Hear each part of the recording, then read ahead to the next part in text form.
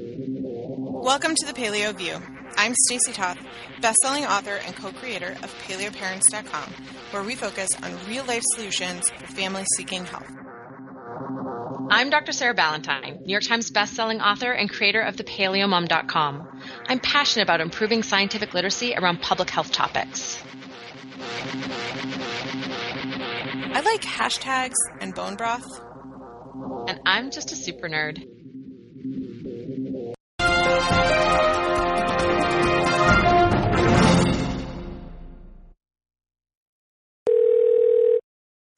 Listeners, we're back, and this week I made Sarah do homework. And I did do homework because I'm not traveling anymore.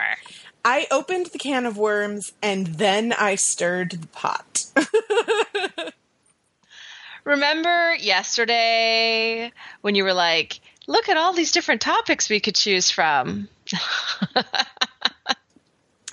you know, let me just say, we kid about this stuff, and I know that it's a lot of work, but this is, like, why we do this, because it's the forum to be able to have these conversations and to discuss complex topics and make them relatable and easy to understand in a digestible format. So, all kidding aside, I sincerely appreciate you looking into this paper that was brought to my attention last month. And it was kind of like a whoa moment for me. Like, it was such an obvious of something that I've been so passionate about for so long, that I actually did my own post on the regulation side of it, which is something that I have personal knowledge and experience on because that's what I do for a living. For those of you who don't know, I am executive in charge of compliance with federal regulations. So when it comes to reading things like how the FDA implements or does not implement safety standards, it's like tax code. It's a language I am uniquely capable of understanding. And so I did this, regulation side of the post, and then I got a lot of comments and questions from people on the science side of it, and they were like, oh, it would be great if you and Sarah did a podcast on this. But as I mentioned previously, Sarah was on a book tour, and so it was not her priority, and we waited until she's back. And so now I'm like, tapping my fingers together, and I'm like, let's do it. So the topic today is actually this paper that you already mentioned that is called State of the Evidence 2017, an update on the connection between breast cancer and the environment. And it was not a short paper, Stacy. You like to read. You told me that once before. I do like to read science. And there was a whole lot of it in this paper. But it was actually really interesting to me. Like, I actually am hoping, I know we're going to start with talking about the science between a lot of these compounds that even within the paleo community we can be exposed to on a daily basis, and their link to breast cancer and also, we'll get a little bit beyond just the breast cancer science that was presented in this paper.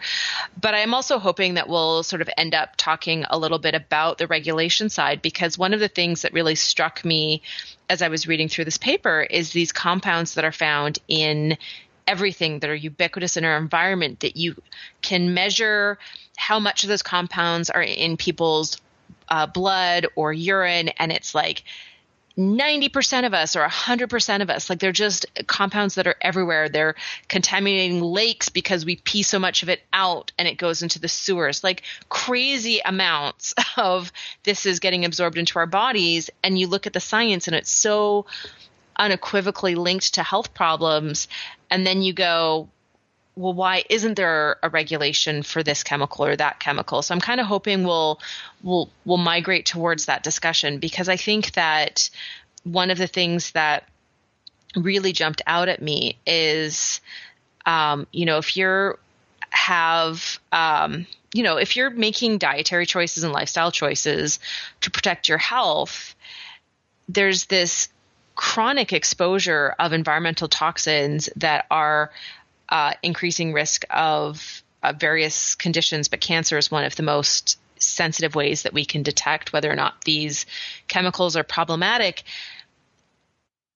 And they're everywhere. And so, it's one thing to change all the food on our plates, and we can change our food storage, and we can change where we buy our food, and we can make sure our animals aren't injected with hormones, and that our, vegetables aren't sprayed with pesticides. But then, we drink water out of a plastic bottle, right? And it's just this little bit of a, holy smokes, there's a lot to think about. And I do kind of want to, because I'm sure we're going to get into the weeds here very, very shortly.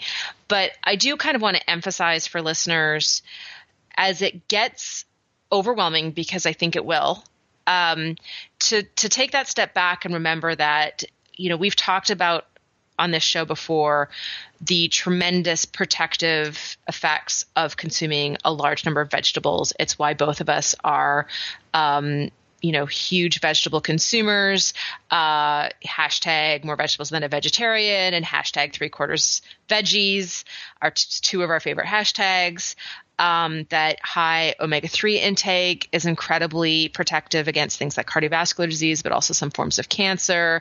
Nutrient sufficiency in general is protective against cancer. Vitamin D status is really important. We've talked on the show before about getting tested for your vitamin D levels and supplementing. It's okay to supplement. Most of us don't spend enough time outside to make enough vitamin D. A lot of us are not good vitamin D converters, and it's really hard to get enough vitamin D from food. So to keep in mind that those things, getting enough sleep is really, really important for reducing risk of chronic disease. And in terms of cancer, where it comes into play in terms of our conversation today is how much sleep you get at the time of breast cancer diagnosis is predictive for survival. So the more sleep that you get when you're diagnosed, so better, how well you regularly get enough sleep is basically what that's measuring at the time of diagnosis improves survival. So the better your sleep is, the better you're able to get through treatment.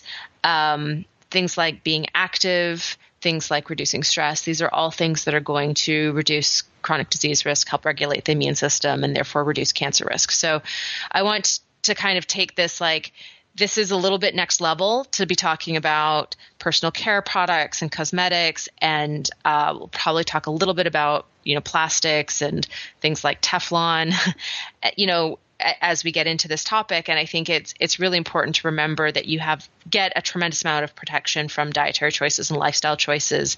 This is the next step once those things are dialed in, but don't let yourself get overwhelmed with, oh no, I have to change everything all at once. Stacey and I have been on these journeys for, it's been 7 years for you, right, Stacey? Coming up on 8. Yeah, I was going to say 7.5. 7.5. Yep. And I'm over 6 years in, and, this is something that, once the food part's dialed in and the lifestyle part's dialed in, this is like the natural next step. But I just kind of want to emphasize for people, if you're feeling a little overwhelmed by this conversation, to just remember to take that step back and think about the positive things that you are doing that are still reducing cancer risk. So even if you can't control all of these exposures right now, it's important to keep in mind as you continue to dial everything in, right? The whole idea is that this is a journey, and it's okay to take steps. But this is still something that I think is really worthwhile to have on everyone's radar, because the science is just really, it's really damning evidence against a lot of these chemicals. Well, and I would say too, just like when we went paleo, 7 years ago or however long it was ago for a lot of you listeners, it was during a time period in which there weren't a lot of alternatives and options, and things were, homemade and all that kind of stuff. And now we're at a place where there are so many wonderful, sustainable, earth-friendly, conscientious, so I think what is interesting is when you look at, where we are today with personal care products, there are starting to be a lot more options because this is starting to be on people's radar. And when you talk about a 60-plus page article from PubMed on the effects of these things directly attributed to environmental cancers, you need to start paying attention, because that is a serious factor on your health. And it might not be as front of mind as some of the other lifestyle factors that are more obvious, because it physically shows if you eat better or you work out or whatever. But it is so very important, which is something that I've been learning and becoming more passionate about, because I'm like, oh, there needs to be more education on this. I've been doing the food thing. I think people get that at this point. So I'm really thankful that not only are we covering it, but that I don't want people to feel like there aren't options. Like, what am I going to do now? You know, like I feel like sometimes you get to that point when you feel overwhelmed. So I'm glad that you addressed the idea of not taking on too much, but also not feeling defeated, right? Like, the goal of this podcast is to not have you feel like you can't win, because you can. And there are a lot of options, a lot of great brands, a lot of good alternatives to some of the products that you're going to find. So before Sarah jumps into the science, what I would personally recommend is that you download the EWG's Skin Deep app. It's a free app, and you can scan via the camera on your phone and the barcode on your personal care products. You can scan, and it will tell you the safety ratings and the ingredients in those in the personal care products that you're using. And so I have used that app in the store. It's amazing. I've literally used that app and gone, oh, this is a 2. Really like to find a 1 or a 0. You know, and I've also, you know, done the Environmental Working Group also has great lists. So you can actually go on their lists and be like, I want a shampoo that's a 0. What are the, clean, 100% clean shampoos? Or I want a, whatever it is, eyeshadow that's a 0. And you can actually go through the list, and it'll give you brands, and they don't have every brand on there. And a lot of the brands that cater to the paleo community that use, natural minerals and natural, fats and plant extracts are not big enough companies to be indexed with Environmental Working Group. And I'm sure we'll finish with our own personal recommendations. We have sort of different favorite products, so we'll give you a bunch of different ideas at the end of this show.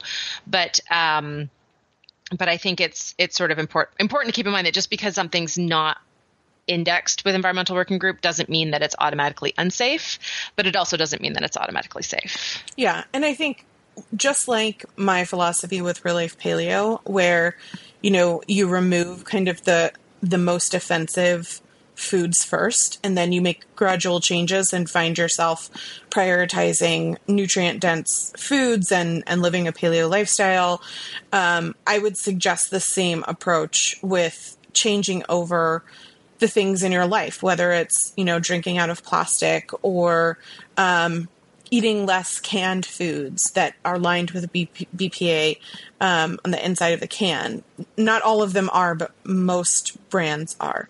To your personal care products, right? So when you look up these things in the EWG app, if something's, I would say maybe like a 3 or under, I wouldn't prioritize worrying about that as much as I would. You're going to find like your hand soaps and some other things are going to be higher on the list in most cases, right? So I would focus. Does the scale go up to? Do you know? 10. 10. Okay. So I think for me, when I started changing things out, it was definitely the things that I used most often and the things that were highest rated that we switched out first. And so I, don't get caught up in perfection. We've talked about this before, right? Like, just focus on what you can do and feel good about making those changes. So I say that to give you some hope and some light at the end of the tunnel, because it's going to get dark here.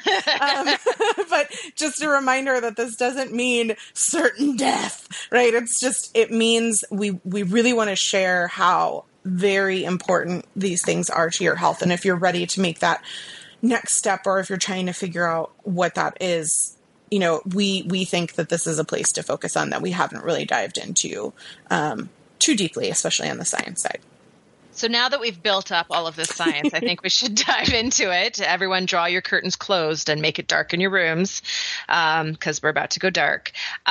Let's start just by saying, one of the things, this particular paper that we're talking about, and we can put a link to, it's an open access journal. We can put a link in the show notes so people can go, especially if we get into chemical names and you want to see how they're spelt. Like, I recommend just going and looking at this paper. The way the paper is laid out is actually fairly user-friendly for a non-scientist as well. So it starts with some methodology, and then it's broken up into major sections.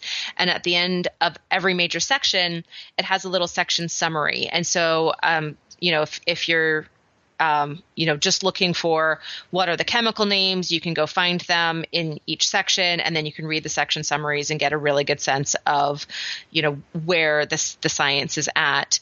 One of the reasons why this is such a relevant topic, though, is that breast cancer incidence rates have been increasing dramatically. Not all types of cancer have incidence that are going up. Some are actually going down, but cancer is one of the ones that is going up. And it's thought to be related to these environmental exposures. That's the reason. And, what we know is that breast cancer seems to be a type of cancer that is a bit more sensitive to environmental exposure. So it's a bit easier to tease out these relationships. This particular paper really looked at all types of evidence. So it looked at human studies. It looked at these broad, sweeping epidemiological studies, but also prospective studies in humans. It looked at animal studies. It looked at cell culture studies. And one of the things about cancer research that's really important to understand is that animal studies and cell culture studies are incredibly informative because a lot of the mechanisms of cell transformation are very, very well understood, and it transcends different animal types. So like some types of studies we have to take with a pretty big grain of salt when they're done in animals.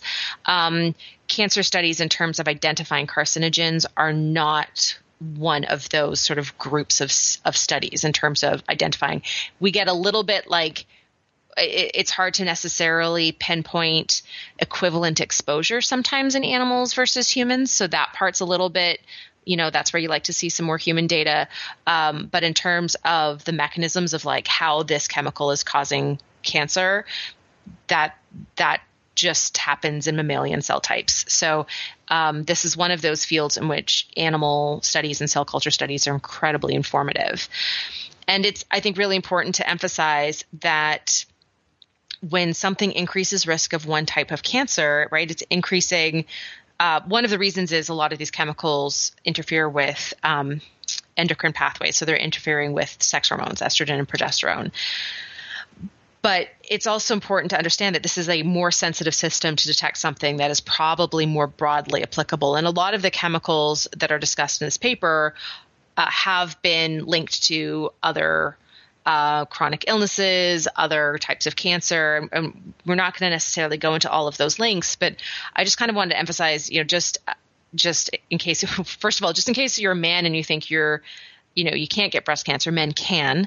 But if you're not particularly concerned about breast cancer for whatever reason, we're focusing on this because this is the system that helps us identify carcinogens. It's not necessarily that these are chemicals that only increase risk of breast cancer. They can increase risk of chronic disease. And breast cancer rates are really high right now. So current estimates that somewhere a little over 40,000 women die every year from breast cancer, and about 400 to 500 men will die every year from breast cancer. Estimates are that something like 230,000 women and 2,000 to 3,000 men are diagnosed with breast cancer every year, and that there are approximately 3.5 million women in America right now who are currently living with a prior diagnosis of breast cancer. So this is something that affects a lot of lives, and it really is something sort of worthwhile digging into the science. So I wanted to start, basically where the paper started, which is with hormones. I think it's really important to understand that there are known links between sex hormones, estrogen and progesterone, and breast cancer risk.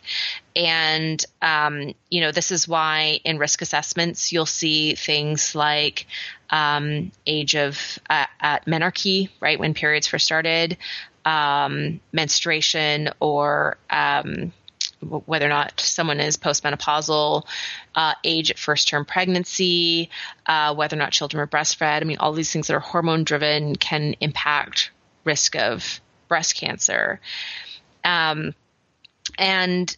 also because there's many ways in which women really intentionally manipulate our hormones, whether that is hormonal therapy to mitigate symptoms of menopause, or if that's hormonal birth control. Those things have been fairly conclusively linked to increased risk of breast cancer, especially the synthetic versions of these hormones or the semi-synthetic versions of these hormones. So, for example, the big study that was done a few years ago that was actually stopped early because the rates of breast cancer were so high in postmenopausal women who were taking a double synthetic version of progesterone called progestin and a synthetic estrogen or a semi-synthetic estrogen called ethinyl estradiol, which was the standard at the time for managing symptoms of menopause. Those women had such high risks of breast cancer that the study looking for the safety of this was actually stopped. And that's when hormone replacement therapy in postmenopausal women, this was 15 years ago now, stopped being the sort of standard course of, oh, you're having hot flashes, here you go, right? That for a long time, that was just an automatic, oh, menopause, here's some hormones. What's really interesting about some of that research is, and following research, is that it seems to be potentially, at least with, and especially with progesterone, an effect of it being a synthetic progesterone. So in studies that looked at bioidentical, which means chemically identical to the progesterone that you make, didn't show that increase. But estrogen, probably bioidentical estrogen, probably does still increase risk of breast cancer in postmenopausal women. And it is really important to emphasize here that there really is a paucity of data looking at bioidentical hormones and their how they might influence risk of breast cancer. And they're used in a lot of different ways. So they're used in, for example, hormone balancing therapy, which I have gone through with a functional medicine specialist. So I understand that, with all of these things, when you're talking about hormonal contraceptives, when you're talking about hormone use for menopause symptoms, these are conversations to have with your doctor to weigh the pros and cons and decide if it really is the best choice for you. And that was something that I did and decided I wanted to do hormone balancing therapy with bioidentical hormones. But it is sort of important to emphasize that the data in terms of breast cancer risk is still early data indicates that a lot of these things have a lot more to do with the synthetic versions of the hormones, but maybe not exclusively. So there's just a need for more research in this regard. But of course, hormonal contraceptives is not the only place that we get hormone exposure. And so there's this huge range of chemicals, but also like direct hormones that are added to personal care products that are known to increase risk of breast cancer through the exact same pathways as oral contraceptives, for example. And so the first one to highlight is personal care products in which hormones are actually added. Sometimes they're placental extracts. Sometimes they're estrogens that are added. Sometimes they're phytoestrogens, so they're plant versions. And they're added to products for two main reasons. So they're added to hair products to promote growth and thickness of hair. These are typically marketed at ethnic minorities, for example, Black women. But these are hair products that have estrogen and progesterone estrogen and progesterone in them. And this is known to be a risk factor for breast cancer. And in fact, this was my favorite. 7 of 8 extracts from skin and hair products commonly used by African American women had effects on proliferation of cancer cells in culture. And 4 of the 7 were estrogenic, while 3 showed anti-estrogenic activity. So they're all manipulating estrogen in different ways, and they're all making cancer cells grow extra quickly in cell culture models, which is pretty scary. But that's not the only place where there's hormones added to products. So hormones, especially estrogens, are regularly added to anti-aging creams because they can actually increase collagen production and skin hydration. So they're added to help, create a more youthful appearance to skin. But they add to our exposure. So, these hormones are absorbed through the skin, and they add to our lifelong exposure to these hormones, which increases our lifelong cancer risk. So those are sort of like synthetic and natural hormones. There's this whole separate side, and we've talked about it before, I think a little bit on this show, and certainly I've talked about it on my website and my books, but they're called endocrine disrupting compounds. And these are any compounds that impact any hormone system in the body. And generally, most of the ones that I'm going to cover today are affecting estrogen, but some of them are affecting other hormones.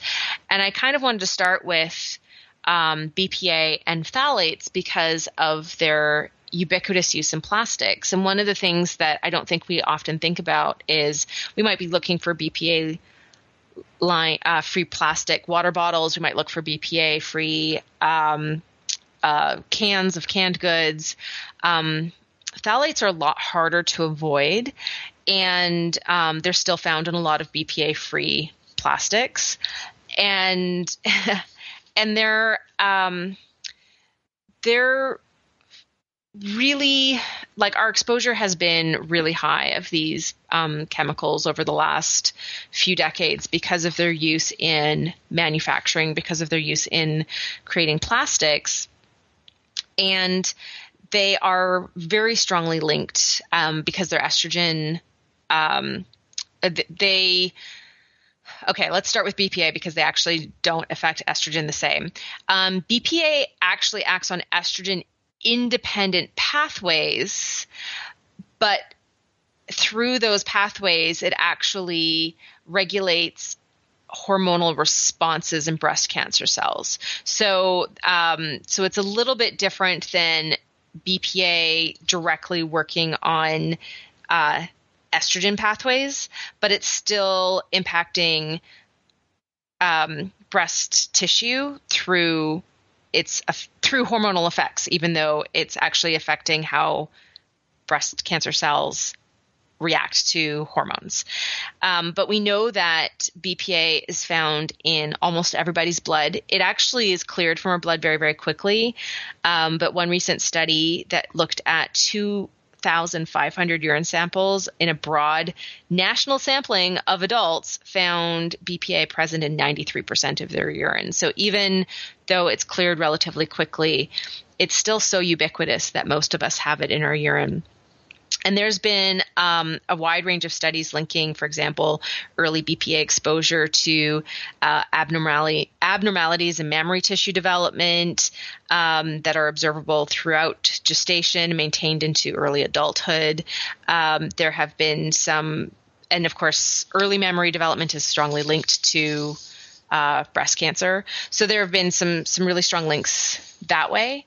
But also exposure of both normal and cancerous human breast cells to even low levels of BPA, like what we would get exposed to just by having some kind of plastics in our life, which we all do, whether we drink out of plastic water bottles or not, has actually been shown in these cells to alter expression of hundreds of genes, including many that are involved in hormone receptor mediated processes, cell proliferation, which means how quickly cells divide, apoptosis, which means programmed cell death and is important for reducing cancer, and carcinogenesis, which means the development of cancer. even worse, I think, for BPA is that being exposed to BPA reduces the efficacy of common chemotherapy drugs. So BPA not only promotes development of breast cancer, but it actually reduces the efficacy of current chemotherapy treatments for breast cancer. So phthalates are a more direct endocrine disruptor. So they directly interfere. They directly affect estrogen and other androgen hormone systems. They actually act as estrogens. So that is their dominant pathway into increasing breast cancer risk. We know that phthalates can enter the body by being absorbed in the skin, by inhalation. And obviously, we're getting it in food packaging so we can consume it. Some of our dominant exposures is through skin, creams that might be stored, like plastics that are storing our creams that we're putting on our bodies. Food packaging and fast food are our dominant sources. But also there's a lot of things like wines and liquors and spices that are contaminated with phthalates from leakage of the chemicals into the storage containers. So we know that this is when you store foods and beverages in plastics that contain phthalates, that it leaches into the food. The longer something is stored, the more it can get in there.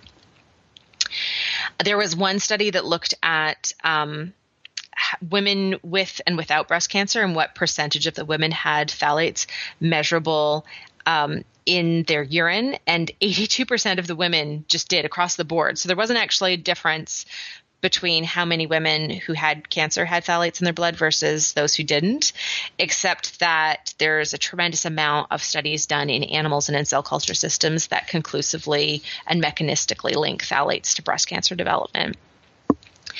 So those are dominant in plastics, and I think they're on a lot of our radars in terms of, which plastics we're using for water containers. I really like the Healthy Human water bottles. They're stainless steel and they're travel mugs. And I noticed, Stacey, that you have some of those in your house.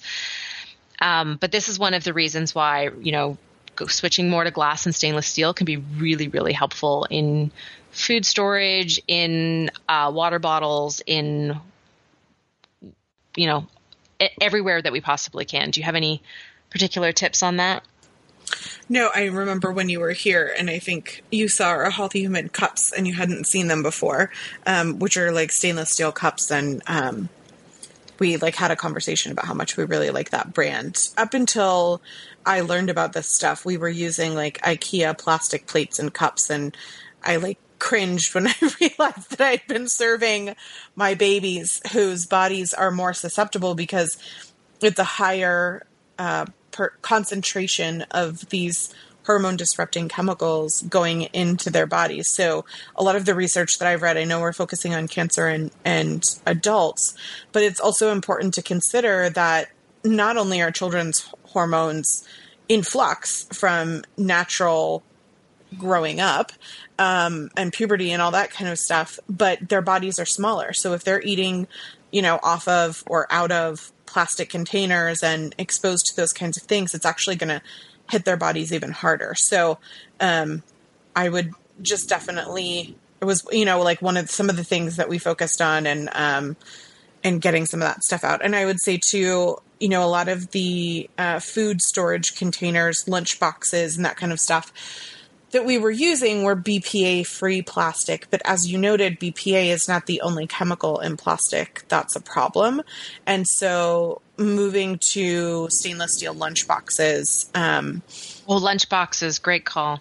Yeah, it was really important for us because we had been using a brand that was BPA-free plastic, but then I realized that there was more in the plastic that I was concerned about. So the boys actually take lunch boxes, but Wesley uses a stainless steel one.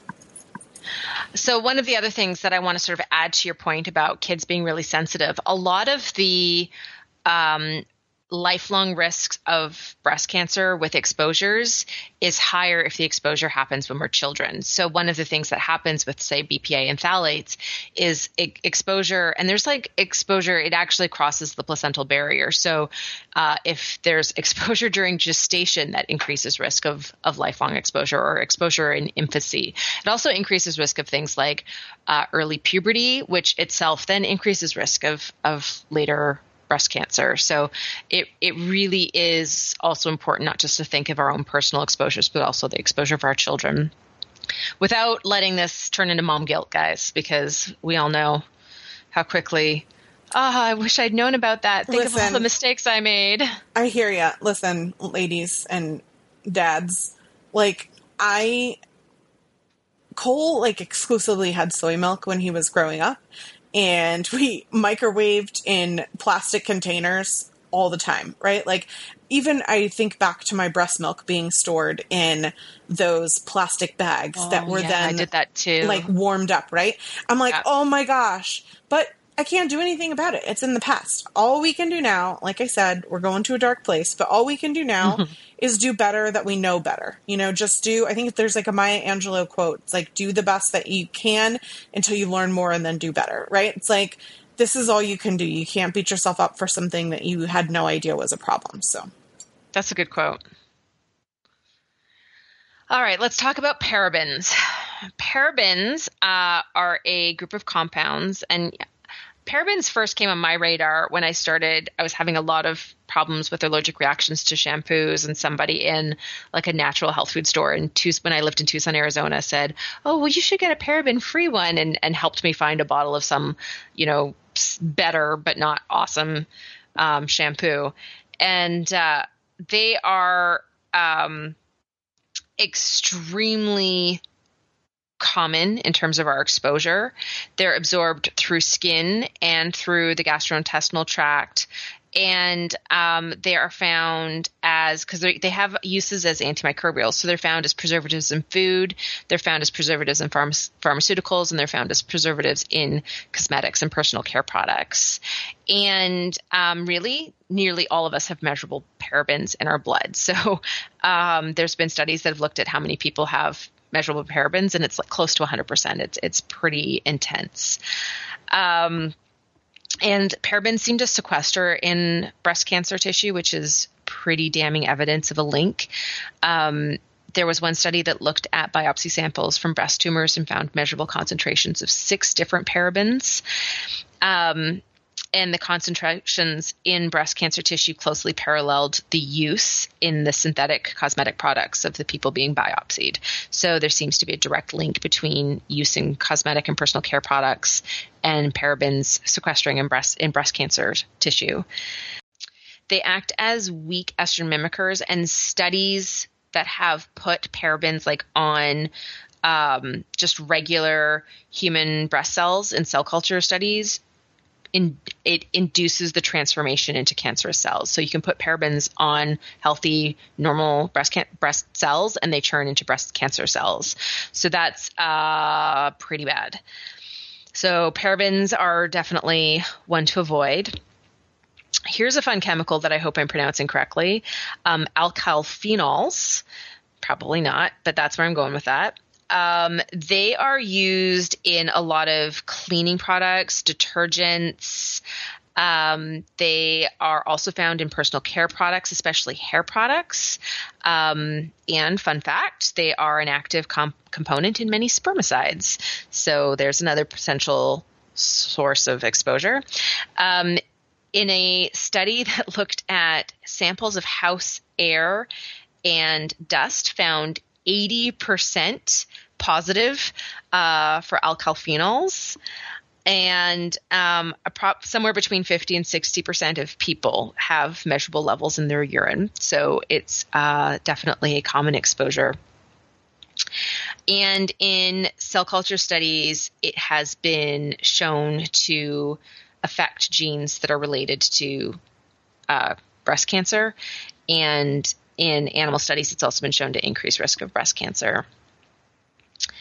Triclosan and triclocarbon are similar. So they're sort of antimicrobial agents. So they're used in a wide range of personal care and household and industrial products.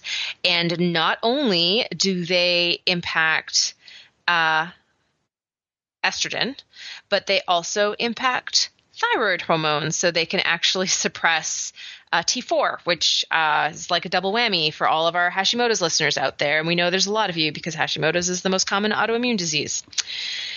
So we know that it's easily absorbed. It's absorbed through skin. It's absorbed through the GI tract. Approximately 75% of us have triclosan in our blood, which is pretty terrible. And we know that it, at least in cell culture studies, is causing signaling cascades. So it's causing things to be expressed that increase risk of cancer. Now, here's one that was new to me, which is hormonally active chemicals found in sunscreen. I did not realize how many of the different chemicals that are actually the active agents in sunscreens are actually estrogen mimics. Here's a fun quote. Of 6 common sunscreen chemicals, 5 of them exerted a significant estrogenic activity as measured by increased proliferation rates of human breast cancer cells grown in vitro, which means 5 out of 6 common sunscreen chemicals can drive breast cancer growth. Did you know it was that many? So I actually did a newsletter about this once. I don't know if it's on the blog, because people are so focused on wearing sunscreen to avoid skin cancer, but they're actually putting chemicals in their body that are directly linked to giving them other kinds of cancers.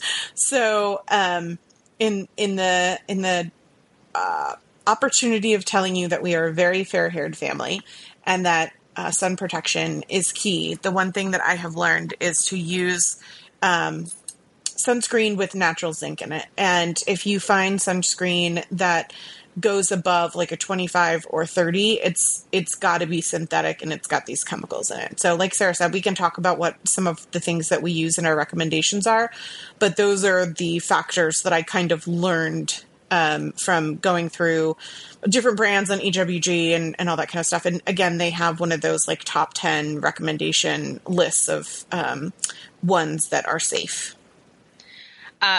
So I'm going to read the names of these chemicals, even though I'm probably not going to necessarily pronounce them correctly, just so that people know what chemicals to look for on sunscreens. But I do want to sort of say before I read those that what we do in our family is we moderate sun exposure. So we very, very rarely use any kind of sunscreen.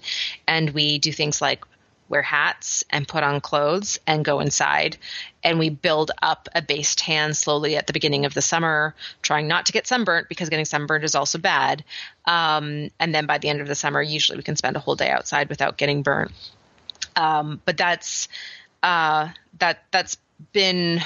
None of us like the feeling of sunscreen on, so that was something that I've been doing long before paleo, just because none of us like sunscreen. So that was a accidental yay. But these are the chemicals: 3,4-methylbenzylidene camphor, which is sometimes abbreviated 4-MBC. Octyl methoxynamate, or OMC. Octyl dimethylpaba, or ODPABA, benzophenone 3, or BP3, and homosalate, or HMS. So those are specifically the chemicals that were identified as being very common sunscreen ingredients that are estrogen disruptors, as they act as estrogen mimics. And there is some animal studies to also conclusively link at least one of those chemicals to increased risk of breast cancer. So there really are a ton of compounds. I mean, this paper then goes into pesticides and environmental pollutants and phytoestrogens like food estrogens, mycoestrogens, and presents all of the research.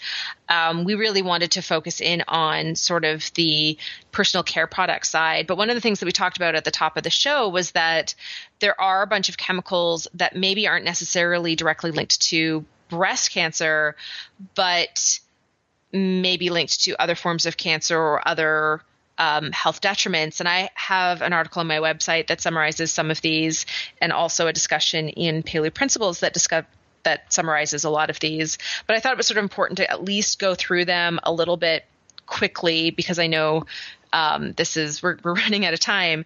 But just as some other things to look for, and these are all chemicals that are highlighted by the Environmental Working Group as being problematic. So, using the Skin Deep app and really keeping an eye on the presence of these chemicals is going to be really helpful. But one is formaldehyde. I mean, people are not surprised that formaldehyde is a problem, but it is a carcinogen, and it also is a skin, eye, and lung irritant, and it is found in mascara and eyeshadow, nail polish, in shampoos and hair straighteners and blush. So it's actually pretty commonly found either as formaldehyde itself or formaldehyde releasing preservatives, which are called FRPs. Benzene is a carcinogen and also an estrogen mimicker, and it's used to produce plastics and detergents, but it's also found in hair conditioners and some styling products. Perchloroethylene is a neurotoxin and a possible carcinogen. It is found in things like spot removers, upholstery and carpet cleaners, dry cleaning solutions. So maybe not personal care products, but something also to keep in mind. Untreated or mildly treated mineral oils, they're produced by crude oil or from crude oil, and they can act as carcinogens while also being an irritant to the skin, eye, and lung. Side note, I actually just did a post on mineral oil / petroleum if people want to check that out. Sweet. They are found in a variety of personal care products like lip gloss, lipstick, hair color, hair bleach, facial treatments, blush, concealer, moisturizer, eyeshadow, and styling gel. They can be listed as heavy mineral oil mist, paraffin oil mist, and white mineral oil mist on the labels. So look for those. Coal tar is a carcinogenic byproduct of coal processing.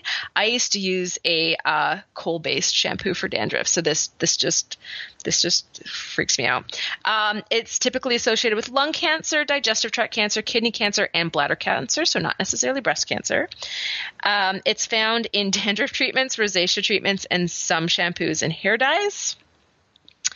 Crystalline silica, which can be listed as cristobalite, quartz, tridymite, or tripoly on the ingredients labels, is a carcinogen with its strongest links is with lung cancer, but it's also a lung, eye, and skin irritant. It's found in lipsticks, lip glosses, eyeshadows, eyeliners, foundations, sunscreens, lotions, and shampoos. I do have a list in front of me if everyone's wondering if I have this information off the top of my head. I don't. Talc, is also called talcum powder. This is one of those crazy ones because this is what like baby powder is, and you think of baby products as being like, obviously they have to be the safest things, but it has been banned by the European Union for use in cosmetic products because it sometimes contains asbestos and has been linked to ovarian cancer, gynecological tumors, and mesothelioma. To be fair, on all of these products that you've been listing last, there are caveats that I want to make sure that we point out, which is that if it's cross-contaminated with asbestos, which most, especially the cheap products that you're going to find, for example, there was an article that came out about the Justice makeup as having been contaminated with asbestos. This is exactly where that came from. But there are sources of clean ingredients of some of these things that you're listing, not the hormone disrupting chemicals. Pretty much just talc so far. Okay. Talc. I was thinking maybe the mineral oils, but I'm not as exactly familiar with them as I am with the talc. I think there's other oils that are generally labeled as mineral oil that are not produced from crude oil. And I think that's where it gets confusing. Exactly. So that's where I just wanted to say with those two things, not all the other stuff, those two ones, there is kind of like a little asterisk in quality if it's, regulated. And I think that's kind of where we got to get to next. Oh, yes. Thanks for the reminder for our final discussion point. Okay, so I'm going to go through this quickly. So MIT and MCIT are common preservatives with neurotoxic effects. They are found in some brands of shampoo, including baby shampoo, conditioner, hair color, hairspray, shaving cream, mascara, makeup remover, lotion, and sunscreen. Acrylates, which include ethyl acrylate, ethyl methacrylate, and methyl methamacrylate, have the potential to be carcinogens, but also cause reproductive and organ system toxicity and neurological damage, as well as being an irritant, and they're commonly found in cosmetic artificial nails. The list goes on. Let's end with ethanolamines, which includes DEA and anything with DEA in the name, but also TEA and anything with TEA in the name, and MEA in the name. It's linked to liver tumors, organ system toxicity. It's been banned by the European Commission, but it's still found in the U.S. in soap, hair dye, shampoo, conditioner, shaving cream, makeup of all kinds, fragrance, so anything that's scented, household cleaning products, waxes, lotions, and sunscreens. And so there's more. I mean, this is just like a survey podcast of all of the things that we're getting exposed to, but this is also probably like the worst offenders. My question for you, Stacey, is given, there's something like 1,500 chemicals that have been banned, either for use in cosmetics or personal care products of any kind or cleaning products by the European Union. Yeah, it's about 1,400. 1,400 that are still considered A-OK in the US of A. All but 38. So it used to be 11, but they just recently 38. Added a few more to the list. Yes. You more than tripled the number. Yeah, it's amazing, right? So it sounds impressive. Like we went from 11 to 38 being banned, but then when you're like, but 1,400 are banned in the European Union, and I think there's like about half as many of that in Canada. So yeah, you had a question. I interrupted. Why? My question is why? I don't know. On earth do Europeans America recognize these things as being unsafe and just ban them from their stores, and we're exposed to it without any no warnings on the labels, like nothing. There's just advocacy groups like California. EWG. Yeah, so California is actually California. California is pretty great. Not only do they have labels on all this stuff already, but just recently, like in the last couple of weeks, they just passed legislation to require that cleaning products disclose all of their ingredients. So currently the regulation is such that not only is it not regulated, but you won't even know what's in most of your products because they can utilize the categories such as fragrance, which are claimed to be proprietary confidential information that they don't want to share with competitors. And so they can claim that a lot of the things, what you're mentioning or whatever, fall under the fragrance category. So there are things that almost inherently, if there's quote unquote fragrance on a product, like we won't use it in our house anymore because the petrochemicals are almost always directly linked to cancer and hormone disruption. So for me, that's a huge red flag, and we don't use fragrance at all because it falls under this like complete lack of regulation umbrella. So let me just read to you from the FDA regulation of cosmetics and personal care products summary page. So I'm not going to get into the 43-page document that's like the report for Congress, but it summarizes in the beginning. It says, FDA's authority over cosmetics is less comprehensive than its authority over other FDA-regulated products with regard to registration, testing, pre-market notification, clearance, or approval.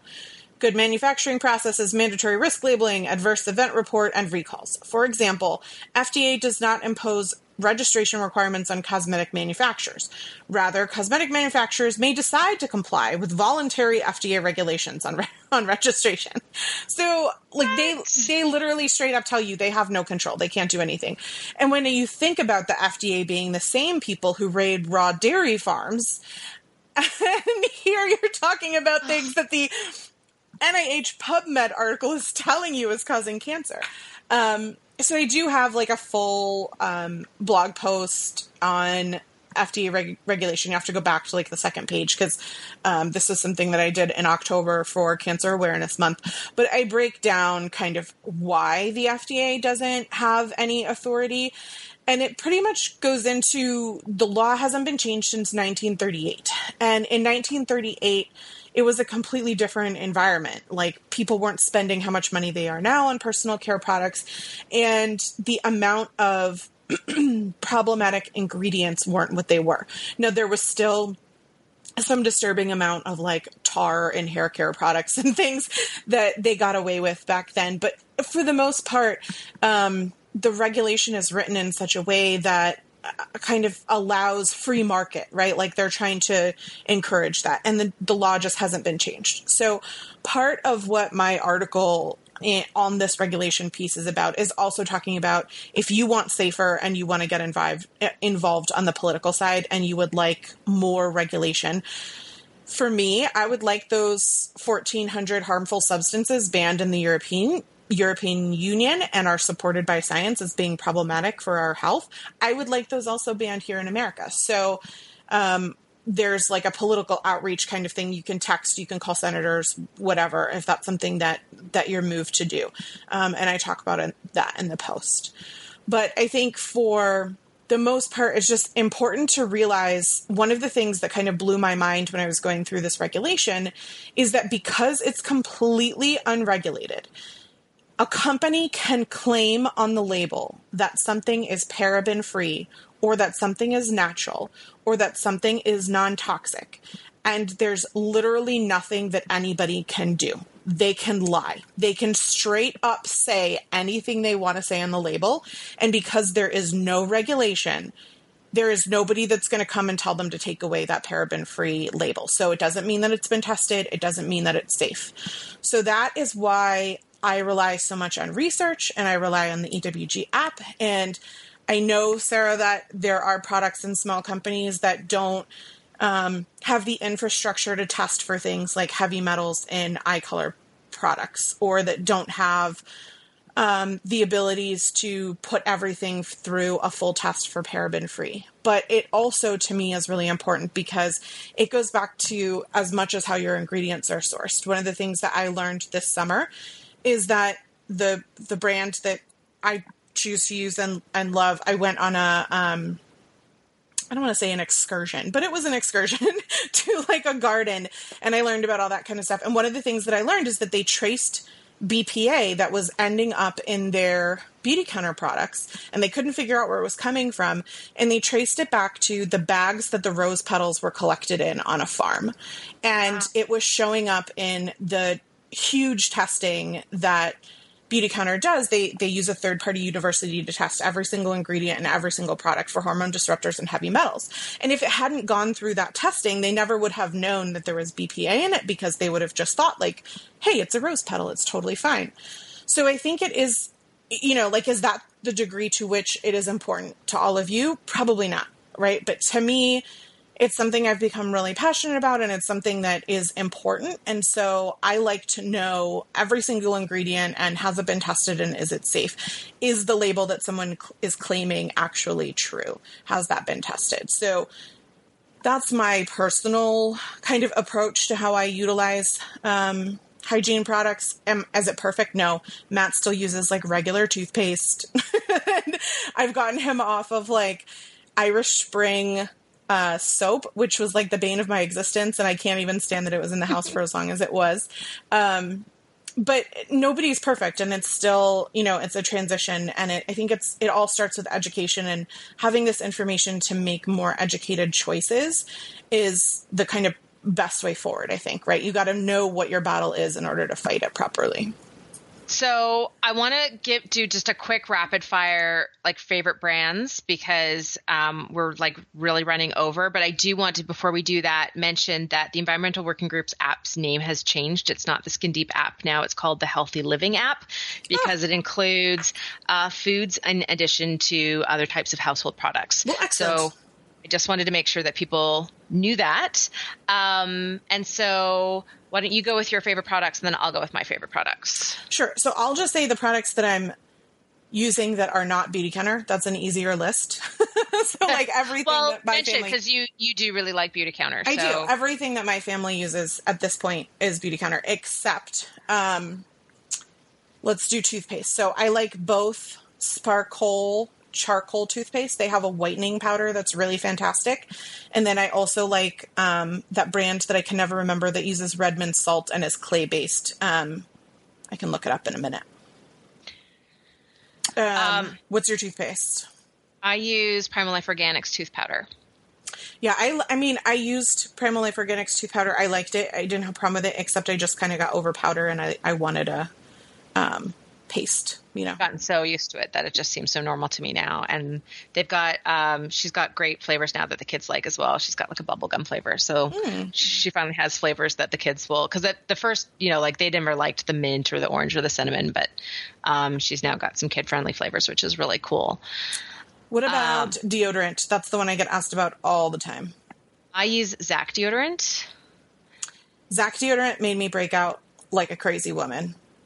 But honestly, everything makes me break out like a crazy woman. So I have actually been deodorant free for like 6 months. And this is the first time I'm saying it out loud. And I hope that I'm not like leaving a trail of stench behind me everywhere I go. And granted, I started right kind of after the summer ended. So I'm hoping that by spring, my body will have kind of like regulated itself. But I think part of being able to do that is because I got rid of so many other personal care products that were creating some toxicity in my body. And so now I don't kind of have that stink anymore when, for the most part, obviously, if I'm doing something strenuous or if I'm feeling like, oh, I really need to make sure that I don't smell today, maybe like once a month, honestly, I would use something. But I've just gone deodorant free because I couldn't find a safe brand that worked for me. My skin is so sensitive. Yeah. So to be fair, I do forget to put on deodorant very often. But I do, when I do remember, I use Zac. Do you use Beautycounter shampoos and conditioners? Is that what you're using? I do. I just recently switched. I didn't like their shampoos and conditioners before, but they came out with like a, what do they call it? Salon quality color safe line. And I've been using those and I've been happy with them. So I have been using Morocco Methods International, shampoos, conditioners, styling products for like 5 years, and I just love them. My hair loves them. For as long as I've known you, I think. Yeah, and every time I try something else, I end up coming back to Morocco Methods because my hair loves it, my scalp loves it, but my kids, I have using Attitude brand, which is EWG 0. Shampoo and conditioner, just because for them washing their own hair with mud, they're having a really hard time with the like getting it into their hair, and it was just easier to give them something with a little bit of natural lather that could spread through their hair a little bit. And because I'm trying to develop autonomy, and they were like washing their hair me out of house and home. I don't know how that sentence works, but it was getting really expensive really quickly, and so the Attitude brand has worked really well for them. Makeup wise, I know you use Beautycounter. I use Araza, which is super, it's actually completely paleo ingredients, and it wears super well. I'm super impressed with the quality, and I've just loved everything about it, except that they don't do mascara. And so I still use Tarte Amazonian clay-based mascara, which you turned me on to years and years and years ago.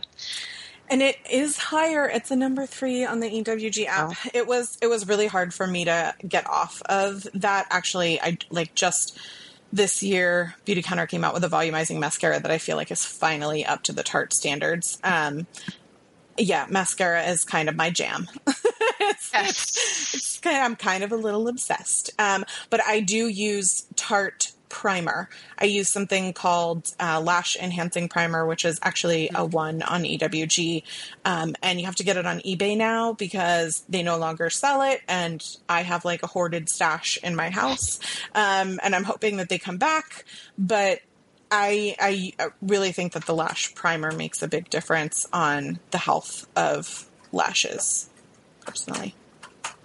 How about anti-aging products? Because everybody knows I'm using Beauty Counter, but what are you using for kind of moisturization, hydration, because we talked about how the anti-aging properties are so problematic in skincare. Have you found something that you like? So for body care, I really like Buffalo Gal's various tallow balms. I really like, she has a tallow and emu balm that is really nice, and my skin just loves it.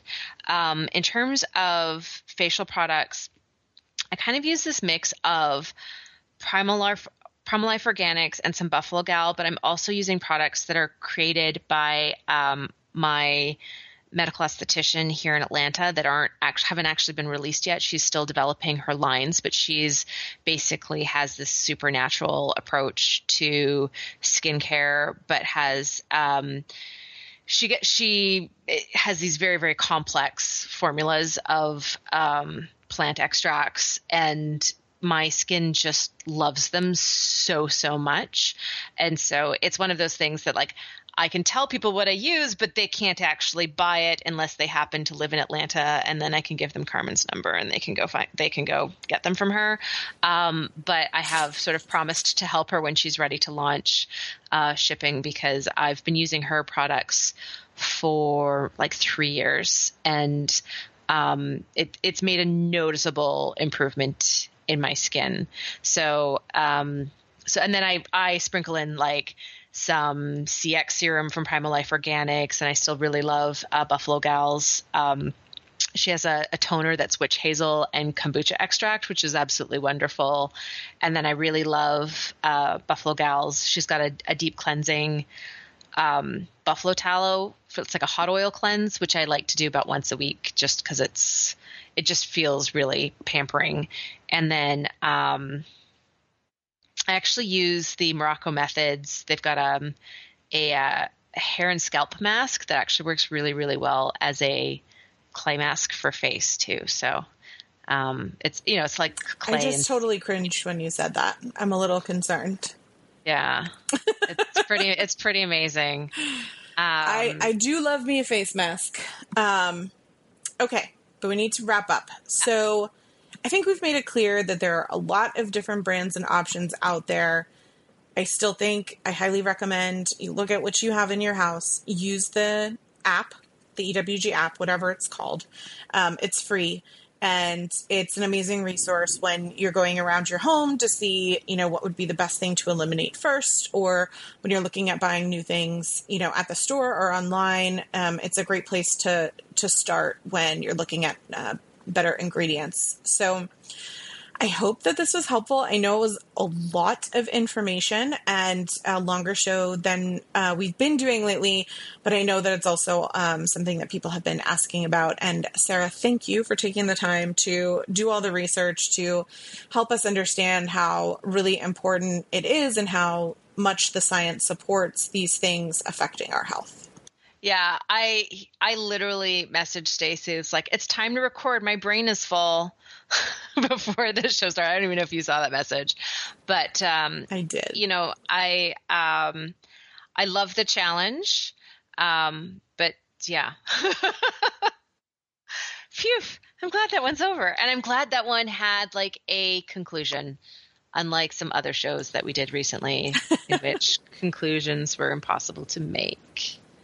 Yes. Well, that was also a helpful show, I heard from many people. So I heard that too. Awesome. Well, thank you for tuning in, and we'll be back again next week. And if the show was helpful, please share it with loved ones or friends. If you feel like it explains why you're putting coconut oil on your skin to your family and friends, but also to help them educate themselves. And we appreciate your reviews and your comments and your feedback about the shows. It helps us prepare better shows for you next time. So thanks again for tuning in, and we look forward to hearing from you. Paleo View. If you enjoyed the show, please take a moment to rate us on iTunes. You can also support us by shopping for our favorite paleo products on the sidebars of our individual websites or by donating through PayPal. Sorry, Matt, there's no outline for this. There's just the 61-page paper that Stacy sent me and said, let's do a show based on this 61-page, super small font, incredibly dense review article that's, it's not a lot of information at all. It's fine. It's not like I sent it to you 5 minutes before the show. No, I've been reading it since 3 o'clock in the afternoon.